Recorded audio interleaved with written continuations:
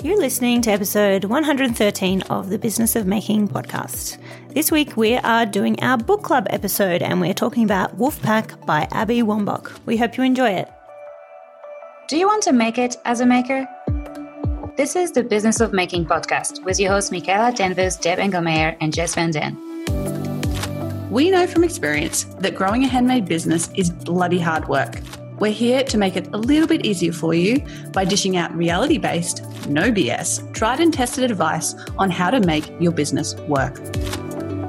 Tune in every week for an honest conversation on what it really takes to make a creative business a success.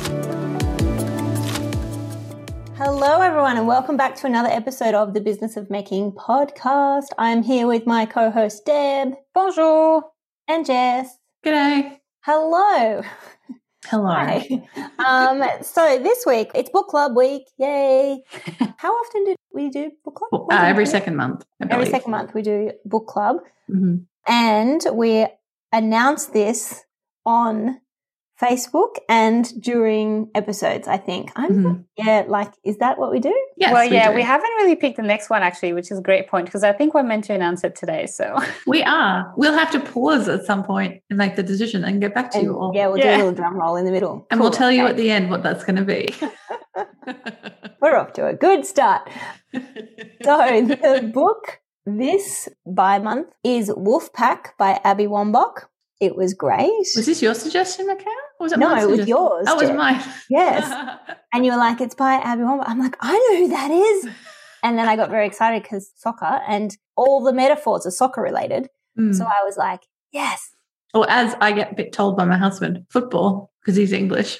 Oh, I'm like, you're in Australia now, buddy. Everyone I play with, everyone says football now. Oh, really? Yeah, but I mean, I've been, playing since I was in year 4, so like under 10s. So, and it was soccer for 10 years. It was in my formative years. I can't just change. It's hard. Yeah, I still don't really know what I just don't know. I'm so clueless. Like to me, football from France is like, it's soccer. So we say football. Yes. And then say footy we say, soccer. No, we don't really have footy in France. Oh, is footy rugby? Yes, can be, but it can be AFL. It can be. Yeah, see, it's too much. It's too much. I'm not sure people would call rugby footy. Well, that's what we do in France. We call it rugby. Like, so there's football it's and then rugby, there's rugby. and then NRL can be footy, and then AFL is footy. So it's a bit confusing here in Australia. We have lots of options. Yeah. Lots of options.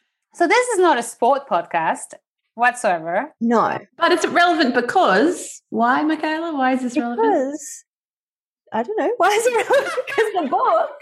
Because the author of the book is a famous soccer player. Oh, yeah, I didn't even say who she was. Sorry. I'm like, yeah, I know who that is. She's scored the most goals in the history of soccer. I can't remember. I should have had it up in front of me. But anyway, she was captain of the US women's soccer team for multiple years. I don't even have all the facts in front of me, so I'm probably saying the wrong things. But she's great. I think you're right so far. For multiple years, she was the captain. Years, she was a captain. She went played to the Olympics. Was, I think, 36 or 37 or something, which is how old I am now. We played vastly different levels, though. Yes, so very, very famous soccer player. I think she's also scored more goals than any player, including men. Including men, yes. Yeah. But weirdly, if you had told me, I'm not a soccer player, a football player, but, in each sport, there's always like this one person that's famous enough that even if you're not into that sport, you know the names. And if you had told me, give me a name of a soccer player, I would have completely blanked to find a Ronaldo. woman. Yeah, Ronaldo is pretty much what I would have said. And then I've got another one, but he's a French guy like Zinedine Zidane from the 90s. Yeah, I know that. He's the guy that either got headbutted or did headbutt somebody. Yeah. In the World Cup. Yeah, with Italy, I think. Yeah, that happened. Yeah. Yeah. The whole women's sport is sadly just not quite advertised as much, or I don't know, not to people who don't already like football anyway, like me, But you know what? I love playing. I don't know anyone's names. Even in the Australian. But you love playing. You don't watching. You're not a spectator. Well, I will watch it, but I don't. Yeah, I don't know the players because it's not like you say. They're not splashed all over the media. But I think this discussion seems irrelevant, but it is actually relevant to the theme of the book because the book is written for women, basically, and it's like these new rules, of the way that we should be in acting the world, I guess. And, she talks about this issue that, women's sport has just historically been ignored. They weren't paid as much, blah, blah, blah. And I feel like here in Australia, it's literally only been the last 2 or 3 years that I feel like female sport has started to become even close to equivalent to men's sports. It's not, but like you see it on the news and you see it on the TV and you see it talked about, whereas up until then it just, nobody really, except netball, which has always been a women's sport, and here in Australia is a big sport. Women's sport just has been ignored forever, basically, unless you're in like tennis or swimming, like those sort of Olympic sort of level sports that you do hear about people, or Kathy Freeman, in track and field, for example. Yeah. But group sports, it's only now just becoming a thing. Yeah. And it's because of people like Abby Wambach and others who've fought for more room on the stage kind of thing. Yeah. I could go into this whole thing about it's not a sports podcast, Michaela, but just about, a lot of people sort of criticize any sort of women's movement around sport, saying, like it's not on TV because they're just not as good as the men, or they don't bring in as much money as the men, which is a complete fallacy because, as in this case, as Abby says in the book, they bring in more money than the men but don't get paid as much as the men. Anyway, the argument being that talking about just like it being a very recent occurrence that we're even like on TV, like televised women's sports, it's like we're playing catch up all the time, and it's the same in every arena. It's not absolutely. It's just a reflection of life. Yeah. So it's like, well, why aren't the women as good? It's like, well, first of all, they don't get paid, so they have to work outside of their training, But also in the 70s, women weren't allowed to play like certain sports. So they weren't allowed to play AFL, they weren't allowed to play rugby, they weren't allowed to play soccer. So anyway, that's a whole nother. But it's very relevant to every single domain of life. I think it's just we're continually playing catch up. It's just a one area as an example of where women have been playing catch up forever. In the Western world, there's still vast swathes of the world where women are still very much second-class citizens. So I think that's really relevant to, what this book is all about. It's like, don't feel like you have to keep doing things the way that we've done it in the past, because it's not gotten us, in a lot of ways it's not gotten us anywhere. And that, you need to be brave and bold and stand up. And anyway, we have she has this list of new rules, and the book is very short. Like if you haven't read it, I think I read it in about half an hour, 45 minutes. I'm a fast reader, but still. Yeah, that makes sense. I had the audiobook for those of you who like the Audible version, and I think it was like an hour and 15 minutes, so something really short as well. And it's Abby reading it, which is lovely. I love when the author actually reads her words. Funny, I did both. I was saying to you guys, I listened to the Audible book first and I loved it. And then I was trying to look for the quotes, and so I was reading it then, and I didn't get the same impact at all. It was really interesting because that hasn't really happened to me before. So I was like, it's definitely for me, especially I found it coming from her voice much more impactful than just reading it. Yeah, I feel like for me, this is one of those books, I feel like she's done a good job in putting these rules together and stuff like that, but it didn't have enough depth for me to it stick with me, I think. So that's one criticism I do have of it, is I feel like it was quite lightweight in that way, and that, I would have liked to be fleshed out a little bit more, I guess. Yeah, totally. And I can see how it would be in terms of also trying to relate it back to business or even life, quite superficial and just a little bit inspirational quotey. Yes. I think the reason that I got so much out of it is because I related it back to my soccer experience. And, when she's talking about being benched from the Olympic team and not actually being able to play in the Olympics, and she'd start from the bench, I'm like, I get because I'm getting a bit older, and I'm definitely the oldest in my team by almost 20 years. And it's I can lead from the bench. It was really sort of an epiphany for me in terms of my soccer career. So I think that's why I got a lot out of it. Yeah. But I'd be interested to know if others who are not soccer players would get as much out of it. Yeah. I mean, I have sporting things in my life as well. I'm a swimmer and I play softball and stuff. So I can certainly relate it to that element of things. And there were definitely ways I could relate it to just life in general and therefore business. Yeah, I think it's because she does essentially, it's like her story, and then there's some really quotable moments in there. But I think in between, she could have essentially gone and found some more examples and other stories to like intertwine and give another perspective, like in the business world, in another, like, you know, not just the sport world. But I think she was trying to keep it just as to this is my experience and what I've learned. I don't know. I think I enjoyed the fact that it was pretty light and sort of like very curated, but I know what you mean. It definitely wasn't like, yeah, maybe I would have liked a bit more too. Like I don't know that there was anything here that was unique or groundbreaker enough that I'm like, I didn't know it already, if you know what I mean. Like when I think back, in mind, you've read a lot, Jess. So it's like, of course. You know, I don't think that's a fair benchmark. No.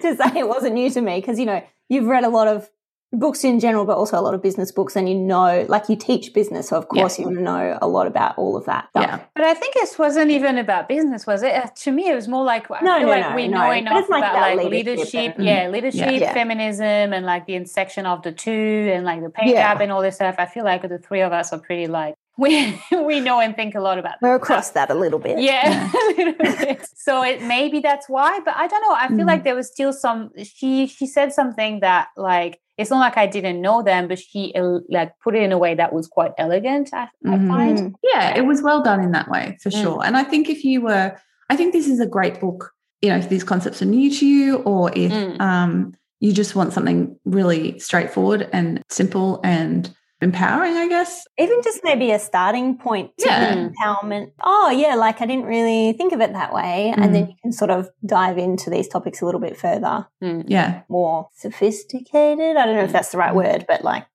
other readings and stuff. I feel like the first one is great for everybody. It's number one is create your own path, you know, and it definitely resonates with me. That's definitely how I've run my entire life and built my entire life. I think I struggle with trying to get this across to everybody in my life. I feel like I have so many friends who are sort of stuck in a traditional framework of life and they're so miserable. I'm just like, why? Why do you keep doing this? Why are you still doing this job you hate? Why? Like, you don't have to do this. You can think differently. And thanks, Apple.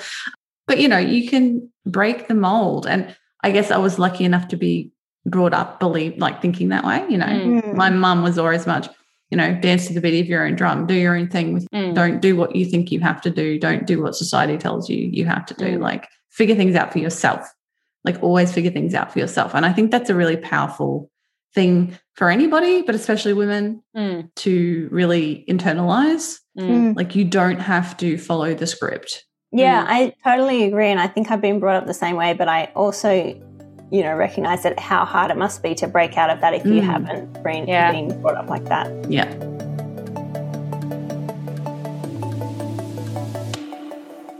Are you considering transitioning to full-time with your handmade business? If so, you'll be happy to know that I'm interrupting a conversation to talk to you about a guide that's going to help you do exactly that.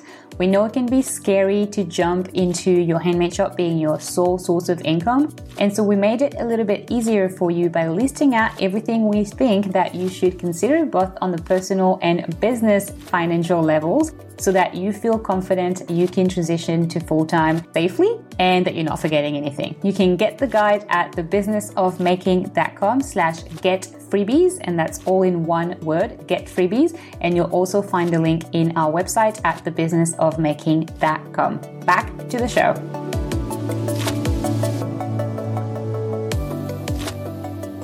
Something I did like about the book regarding like the sport aspect, because I've never played, like, I mean, I've been forced to play soccer at school. That's my experience, was like group sports and, you know, basketball, all that stuff. But I've never really done it for myself. And so, you know, I understand the concept of like a team, like a sport team. But I think I really appreciated like the insights into that and how we lack that in other aspects of our life. Like this whole like supporting each other rather than competing against each other. And I really like this aspect, this reminder, because it's something I knew, but I think it's true, especially for women. Like there is this element of like, we can't all make it, whatever make it even means. On top of that, going to support other women because like, you know, I'm in it for myself. Like, you know, as in like, it's already hard enough to fight for my own kind of like pay gap and my own stuff. Exact conversation with my friend yesterday. She was like, what is it with women being bitchy in the workplace? And I said, because it's everyone competing for that one woman's position at the top. And instead of when you get to the top and you're bringing people up with you, it's that, no, I've got to claw everyone out of the way for me to get there. And it's a really hard mindset to get out of, I think, for a lot of women. Yeah. Because it's limited. I think you see wonderful like support in between when there's not like a direct competition, but like it's rare that you would go and support someone that does exactly what you do because it's direct competition. And I think that's a little bit sad. And that made me, it was kind of a reminder of that. But I don't know, I also like in that sense, like, look at what we're doing. Essentially, at the beginning, we were all competitors. I guess we kind of all are, but we're all working together. All the work that we do with our own community is essentially people selling the same stuff and supporting each other. Yeah. But, would you agree that even in, say, the handmade groups and, sellers community and stuff, people would probably support each other more if they're not selling exactly the same product? Like a jewelry maker is loving to support a ceramic artist or whatever, but maybe sharing a little less if they also sell similar jewelry because they're worried that it's going to, I think people are different. Like, I've seen people who'll be like, oh, never tell people where you get your supplies or whatever because, that then you've got plenty of people who are like, no, I'm happy to tell anyone. Like, people sometimes message me like, where do you get your silver? And I'm like, I am happy to tell them. Like, I don't care. Yeah. I think silver there too. Like, it's fine. Yeah, I think it's definitely not like it's not like there's the majority of people are bitchy. Like, I don't think that at all, but it still exists a little bit, I think, sadly. Yeah, okay. Could we just talk about this concept for a second here? Because why do we say when it's women they're being bitchy, but when it's men they're just yes, it's very problematic that I even said that. No, but that's true. What I just said is extremely problematic. They're allowed to do that. They're allowed to be competitive. Why are we not allowed to be competitive? Because we're supposed to be nice to each other. That's why. Yeah. We're supposed to put other people ahead of ourselves all the time. And I'm not a supporter of that. I mean, I'm fine with supporting other people, obviously. But at the end of the day, there's nothing wrong with being competitive if there's something you want to achieve. Yeah. I mean, it's that thing about that being translated into being bossy or aggressive or hysterical. We're none of those things. I was the bossy kid. No, I was just assertive. Yeah. I knew what I wanted. At the same time, like, even when guys are men, whatever, whoever they are, just, that normal competitive, and I don't like that either. So it's like, for me, it doesn't matter if they're men or women. Yeah, I'm like, same. Yeah. Nice. I like you being a fucking jerk. But there's a difference between being a jerk or being a bitch and being competitive. Like, you can still be a good you can still be gracious and honourable. And she was noticing the women in particular, and I was trying to explain that it probably isn't the women in particular, maybe, but we hold women to a high standard. Nasty to each other to try and like get the other ones out of the way or whatever. So they weren't just being competitive. It was like actual nastiness. And this is the thing that it's like, it's not just black and white, right? Like, it's not you're being one or the other. It's a grey zone. Everything's a grey zone. People to be a jerk. The older I get, the more I realize that. Yeah. And she talks about this in the book, about support other people, but, also go for what you want in life. And I think those two things are great. I think all of humanity would be better off if we did that, if we, lifted each other up as well as working hard ourselves to achieve what we want to achieve rather than pulling other people down. Like in Australia, we have what we call tall poppy syndrome, where we just like to cut people down if they get too big for their boots or whatever metaphor or analogy you want to use, And we have a suspicion of people who are too confident. I think our American listeners will find this a bit weird because we have a different culture around achievement and confidence, I guess, is perhaps the word I'm looking for. Think about like watching, I don't know, an ad on YouTube or something, and some like American person will start talking about, I can help you do this. And we're like, whoa, whoa, whoa, like you seem really up yourself, mate. Like you seem overly confident in yourself, and we don't like that. We like people who are humble. Yeah, down to earth, Yeah, down to earth, humble. And I think that probably plays into the gender thing a little bit here as well. Yeah. In Australia. So what other elements of this book did, really hit home with you? So there's thing on the bench, like leadership from the bench. I really appreciated that. mostly because of what I was saying. Like, I think she says something about you're not always going to be the one that scored the goal doesn't mean that it's not like your goal. Worded much better in the book. But essentially, you know, making you feel like, yeah, you don't, like, if we're all winning, then you're winning also, you know. So I like that. And then there was this one thing that I actually listened to I repeated it in the Audible book because I was like, this is actually really well put. She was talking about the pay gap and how the reason that there is still a pay gap is not only because of male entitlement and complacency, but mostly because of the gratitude of women. Mm-hmm. And that really hit home for me because I think, sometimes we're a little too grateful. And I think she was saying after that, you can be grateful and you need to be grateful. You know, it's great to be grateful, but only if you're grateful and ambitious and courageous and brave and going after what you want and loud and saying what you really think. And I think too many of us are like, oh no, you know, I'm just happy with insert something that's quite not enough, but we think we're grateful for having that already. Where I think the male counterpart, for the most part, are just like, yeah, cool, that's great, I have that, but I want more. Straight away, there's less, you know, I think where content was a little bit less just because I don't know, it's something that we've been taught, like not taught like directly at school, but like by society, that we've internalized as like, just be grateful for what you have. And I think it's something we've come such a long way. Why would you want to fight for equality? We've come such a long way. You're so much better off than it was in the 50s. So why would you want something to be fucking equal? You know, the whole thing. Yeah, exactly. Because we're told at every turn that we should be grateful. But I think, you know, I see it a lot as well with makers. And in the, you know, we had a conversation. I can't remember if it was a Patreon exclusive episode. I think it was where we talked about women in the handmade industry and why there was mostly women and what that meant for the industry. But I think there is a big chunk of sellers who are women and who are grateful for just that amount every month. But if you look at the breakdown of their pricing structure, like I know when I do like a pricing kind of deep dive, it's scary how the hourly rate is, like if you divide like the amount of hours that they're effectively working every week, every month by what they pay themselves at the end of the month, you're like, would you work for anyone for $40 a week? Because that's what you're paying yourself when we actually do the math. And it's like, oh, but you know, I'm grateful that it just helps a little bit with the bills and I get to spend time with my kids. And it's like, well, be grateful of that. That's great. But also ask for more, you know, because it's just not quite enough. So that part of the book really hit home for me. I was like, oh yeah, gratefulness kind of getting in the way of ambition. And the two are possible and can coexist. Yeah, absolutely. They're not mutually exclusive. Yeah. You know, you can be grateful for what you have and still want to work and get more. So I totally agree with you, Deb. I think that's a really important one. And she talks about, I think, Rule 6, believe in yourself, demand the ball. So this idea that this is my favourite. Yeah. Okay. Will you tell us about this bit then? No, I can't retell it. She was just, the anecdote that she was using was, and I don't even remember the woman's name, some great player. They were playing, I'm going to butcher this. They were playing this game and the woman was like, the team that Abby was on was winning, and the woman sort of realised and she's like, fuck that, and she's like, give me the ball to her goalie, and just ran through all of them and scored a goal, and then just did that 5 times, and she just kept saying to the goalie, give me the fucking ball, so she could actually run up and score.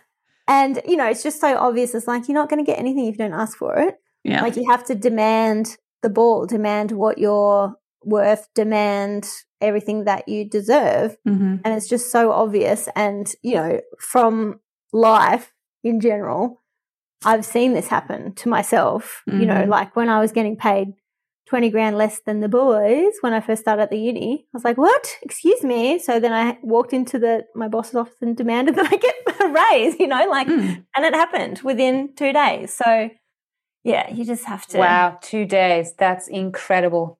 Yeah, that makes me angry. That makes me so, so angry. I'm so angry about this. Yeah. A mistake there. This is a public university. Like, this is not like a private corporation. So bad. It is so maddening. Like, that's so bad. Well, I mean, the backstory being that it was a new contract and they just put me on the first step. So, you know, it wasn't necessarily gender-based, but I definitely brought it up. I'm like, oh, I'm doing the same job as these guys and they're getting paid a lot more than me. Excuse me. Yeah, absolutely. So another one I really liked was the new rule, failure means you're finally in the game. Yes. So the old rule, failure means you're out of the game. The new rule is failure means you're finally in the game because you're playing. you're going to fail. Like, this is one of my favorite mantras. You fail 100% of the time when you don't try. Like, you miss 100% of the goals you don't shoot for. I'm sure that's probably what she said in there. So get over this idea that failure is bad. It's actually a good thing. Yeah. Because you're in the game, you're playing the game, you're trying. It's like that. Is it? who was that famous quote in the arena? That famous Brené Brown. Oh no, the original. He uses it. The original is. It's like one of the. I think it's like a Roosevelt or someone. Yeah, like it's an American president. Yeah, it's definitely a politician. It might be Roosevelt. Yeah, it's one of my favorites. If you're not in the arena. Yeah, but Theodore Roosevelt, the man in the arena. What does it say? Okay, so I'm going to read it because I love this so much. It's not the critic who counts, not the man who points out how the strong man stumbles or where the doer of deeds could have done them better. The credit belongs to the man who's actually in the arena, whose face is marred by dust and sweat and blood, who strives valiantly, who errs, who comes short again and again, because there is no effort without error and shortcoming. But who does actually strive to do the deeds? Who knows great enthusiasms, the great devotions, who spends himself in a worthy cause, who at the best knows in the end the triumph of high achievement, and who at the worst, if he fails, at least fails while daring greatly, so that his place shall never be with those cold and timid souls who neither knew victory nor defeat. Yeah. I think it's very powerful. Yeah. So, don't be a person just, outside of the arena. And I think this is just to go on a very short aside here. I think this is a huge problem in our society right now, especially with social media. Everybody's a commenter. Everybody's a critic of the people who are actually doing the things. Yeah.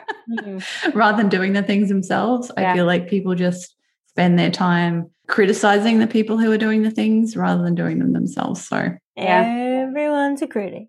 Yeah, exactly. And I think I found the quote from the Wolfpack book, so the book club book about failure. And it says, failure is not something to be ashamed of, nor is it proof of unworthiness. Failure is something to be powered by. And then she, when we leave afraid to fail, we don't take risks, we don't bring our entire selves to the table, we end up failing before we even begin. I think there's definitely the stigma still about this. Failure is something to be ashamed of, which is, I don't know how we change that. Like, I think it's going to take this conversation that we've just had like a million more times on many more podcasts, books and interviews and things so that people are finally embracing failure. But there is always this negative, it's like a pejorative word. It's like, oh, failure, like that's bad. That's like a negative word. Your failure, or this thing was a failure, this product was a failure, this campaign was a failure, this thing was a failure. And it's just so draining especially if we bring it back to like the business sphere, because you need to fail so many times to figure out what works. And so many people stop at failure number one because they're like, oh, that didn't work. Therefore. Yeah. And I think it's partially and a caveat with this, I've just listened to the 7 hours of podcast that Deb knows what I'm talking about. What's her name? Kate. Oh my God, I forgot now. We'll link it in the show notes, but it's 7 hours of her talking about basically how online marketers have ruined the world, which is great. And I agree completely. Yeah, Kate Kennedy. Because the way that marketing works is, they do the hero's journey and I stumbled and I fell and I got back up, but there's not actually any honesty in those stories, and there's not any honesty around failures in the stories that people are hearing every single day. So as soon as someone does fail, they're like, oh shit, I've done something wrong, because that's not supposed to be the hero's journey. So I must not be the hero. So now my journey's fucked. So I blame online marketers. Which we are not, but we are. So tricky one. We can throw stones at our own houses, I think, in this case. Yeah, and I mean, we've been pretty vocal on that podcast about what we think about this and the over-creation of like those stories that just like highlights the wonderful like sales that people are making without highlighting like the tears that it took to get there, or like the month that it took of like consistent effort. And and I think everyone is looking for like a quick fix, because that's what people are trying to sell, and it's so problematic. Like everyone wants to sell. People think that what they need to have a successful business in the online marketing world is a formula to like erase other people's pains. And I think our approach to all of us is like, I'm not going to do that. It's going to be hard for you to grow your shop, but I'm just going to help you along the way. Like, and I think it's lacking definitely this honesty and transparency around what it takes to grow a business. and the importance of failure. Like, imagine if we celebrated it, like, hey, I did this thing and it flopped like massively. And if we all like had a good laugh and went, okay, well, good on you. What are we going to learn from it? Move on. And here are the lessons. What did I learn from it? Exactly. But that's the next step that people often don't take is the what did I learn from it? They just drop it and move on. Whereas the way it's going to help you is by going, okay, what could I do differently next? And this is why, looking at it from my background as a scientific experiment, change a variable. I was going to say the same thing. If you go back to episode... like 2? It's pretty early. 3 from November 14th of 2000 and whatever year that was, 19? 18, 19? I don't remember. Something around then. Treat marketing as an experiment. Yeah. Yeah, we talk all about that. Jess, take it away. What do we talk about? What do you think? We actually give you a download as well. It just basically lays out like the scientific method and you can put your marketing into that framework. So, pose a hypothesis. If I post on Instagram every day for 30 days, X will happen. Like I will get more sales. Is that true? I actually did that experiment. There's a YouTube video on my channel where I did that experiment, and I broke down, okay, here's what happened to my stats. Here's what happened to my click-throughs. Here's what happened to my sales. Like do that and don't see it so much as a failure as an experiment. That will give you data and then you can use that data to do another experiment and see what the outcome is. Also, another thing I want people to realize, I think this is a really bad fallacy in our culture in general. And like I totally read romance novels, so I probably could fall foul to this if I wasn't paying attention. But this idea of the happily ever after, that somehow you reach a magical point where everything is fixed and done and you've achieved it. I'm sorry, if you're running a business, that is not true. It's never going to happen. It's a lie. Like I've been running my business for 13 years, I don't know, something like that now. And I'm still figuring stuff out and I'm still experimenting. There's no such thing. Because things change so quickly. Oh my God. Like Instagram didn't exist when I started my business. Yeah. And it's like, and even people who say, okay, well, I want to get something sorted, like my Pinterest sorted or whatever. And you could do really well for 6 months. And then suddenly this one thing that worked for you and that strategy stops working. And you're back at ground zero trying to figure out what it is that stopped working so you can fix it. It's constant experiments. It's constant. Guess who still hasn't got their Pinterest? Oh my God. It is so good. 2 years later. That's hilarious. No. I'm about to do the Pinterest challenge in my throat circle. Do you want to come join us? I should. For our, I have nothing to sell at the moment. Oh my God. Yeah, no. For a newer listener, I think 2 years ago, we did something. What was it that we did? It was like a New Year resolution. It was just like New Year's resolution. Yeah, something. and Mick was like, I'm going to get onto Pinterest. Yeah, and it's like, no, it's not happened. Keep me accountable, team. Which is okay. It's okay. We just keep laughing. I feel okay about it. It's fine. Yeah. You're too busy shaping the minds of the next generation. And, building a PhD or whatever you call it. Yeah. One of those. Building a PhD. Just feel like building a house brick by brick. I got to make the bricks first. You've also kind of built the house in this time, but anyway. It's true. At least your contractor has. Yeah. Hey there, Maker! Are you loving the podcast as much as we love bringing it to you? If so, we'd love to talk to you about becoming one of our supporters. You can support us on Patreon for as little as $1 a month. Depending on your level of support, you can get perks like behind the scenes and extra special content, including video, a link to your shop on our website, and even a shout out on the podcast. Every month, we also release a secret podcast episode available only to Platinum patrons. Just head on over to thebusinessofmaking.com/support. Okay, so I think there were definitely valuable takeaways, which I think we've discussed. We'd love to know what you thought as well, of course, Alice. Yeah, this was definitely a different book from what we have read so far. What are we going to read next? We need a little drum roll. I can't hear anything that you guys are doing, only what I was doing. So. We all did it at our desks. Hopefully somebody can hear it. The next book will be Atomic Habits by James Clear. Yeah. These guys have both read already. I have not. It's amazing. Yeah, it's amazing. It will change your life. It's amazing. So it will change your life. If you read it and use the stuff in it, it will change your life. Yes. And there's so many good quotes out of this book. And he's been on 1 million podcasts too. I got 6 Audible credits. I can get it right now. Oh, look at that. Awesome. Yeah, so it's all about atomic habits. Atomic meaning small, not explosion, like an atom.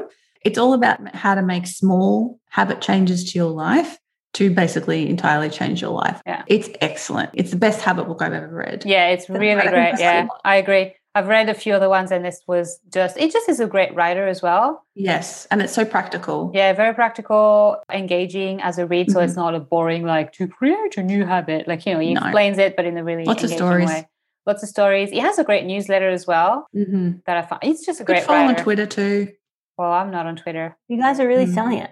It's going to take me 5.5 hours to get through this in the car, but that's okay. Ooh. I have a really short commute, so that's a lot of days. Yeah, it's not a short book. It's actually a very meaty book. I personally would recommend reading the actual book because there's like a lot of diagrams and graphics that I think if you're a visual learner, you will really find it helpful. Yeah. I also am the sort of learner that likes, like, he's very structured. It's like, these are the rules. These are the opposite of those rules. Like, so if you can see that in a table and it's really clear. So, I mean, that's my recommendation. But I agree. Yeah. I mean, I also agree, but I just, there's no... Look, listening to it is better than nothing. Yes. I heard him on a lot of podcasts and I'm like, man, this guy is great. I need to get his book and read it. And then I'm like, oh, yeah, this is excellent. So you'll definitely still get a lot out of it by listening to it for sure. Yeah. Okay, cool. Hey. When do they need to read it by? Maybe a little date? Yes. Yeah, 2 months from now. This is the beginning of July, I believe, as this episode's coming out. So July, August, so the end of August, basically. Okay. End of August. Yeah. Have it read by then. Wonderful. We could be halfway through when you listen to the episode. That's okay. Whatever.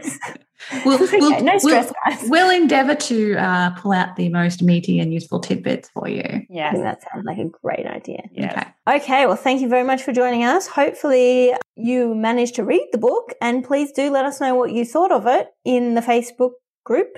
It looks like you're putting your hand up just to say something, but you're not, are you? I was just going to say, please support the podcast on Patreon. Yay. Please support the podcast on Patreon. We have a Patreon episode coming up at the end of this month, which, of course, only our Patreons will be able to listen to. So do consider doing that if you have the means to.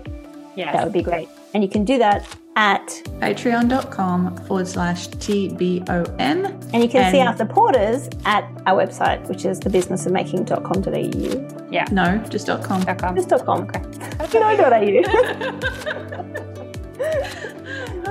Yes. And the reason we say this is because we don't run ads. This podcast is completely made by makers like you.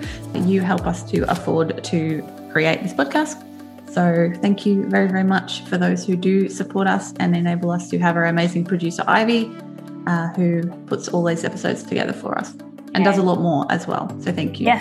Thank you, everybody. Thank you, Ivy. Thank you, everybody. Thank you. We will catch you soon. Bye, everyone. Bye.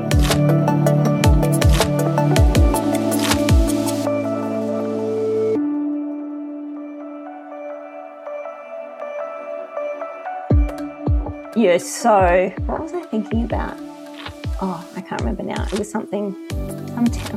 sorry, no. I don't know. I'm glad it's not me. I feel like I'm always the one that says, oh, I forgot where I was going. It was like I was watching something and it was like the person just always goes back to their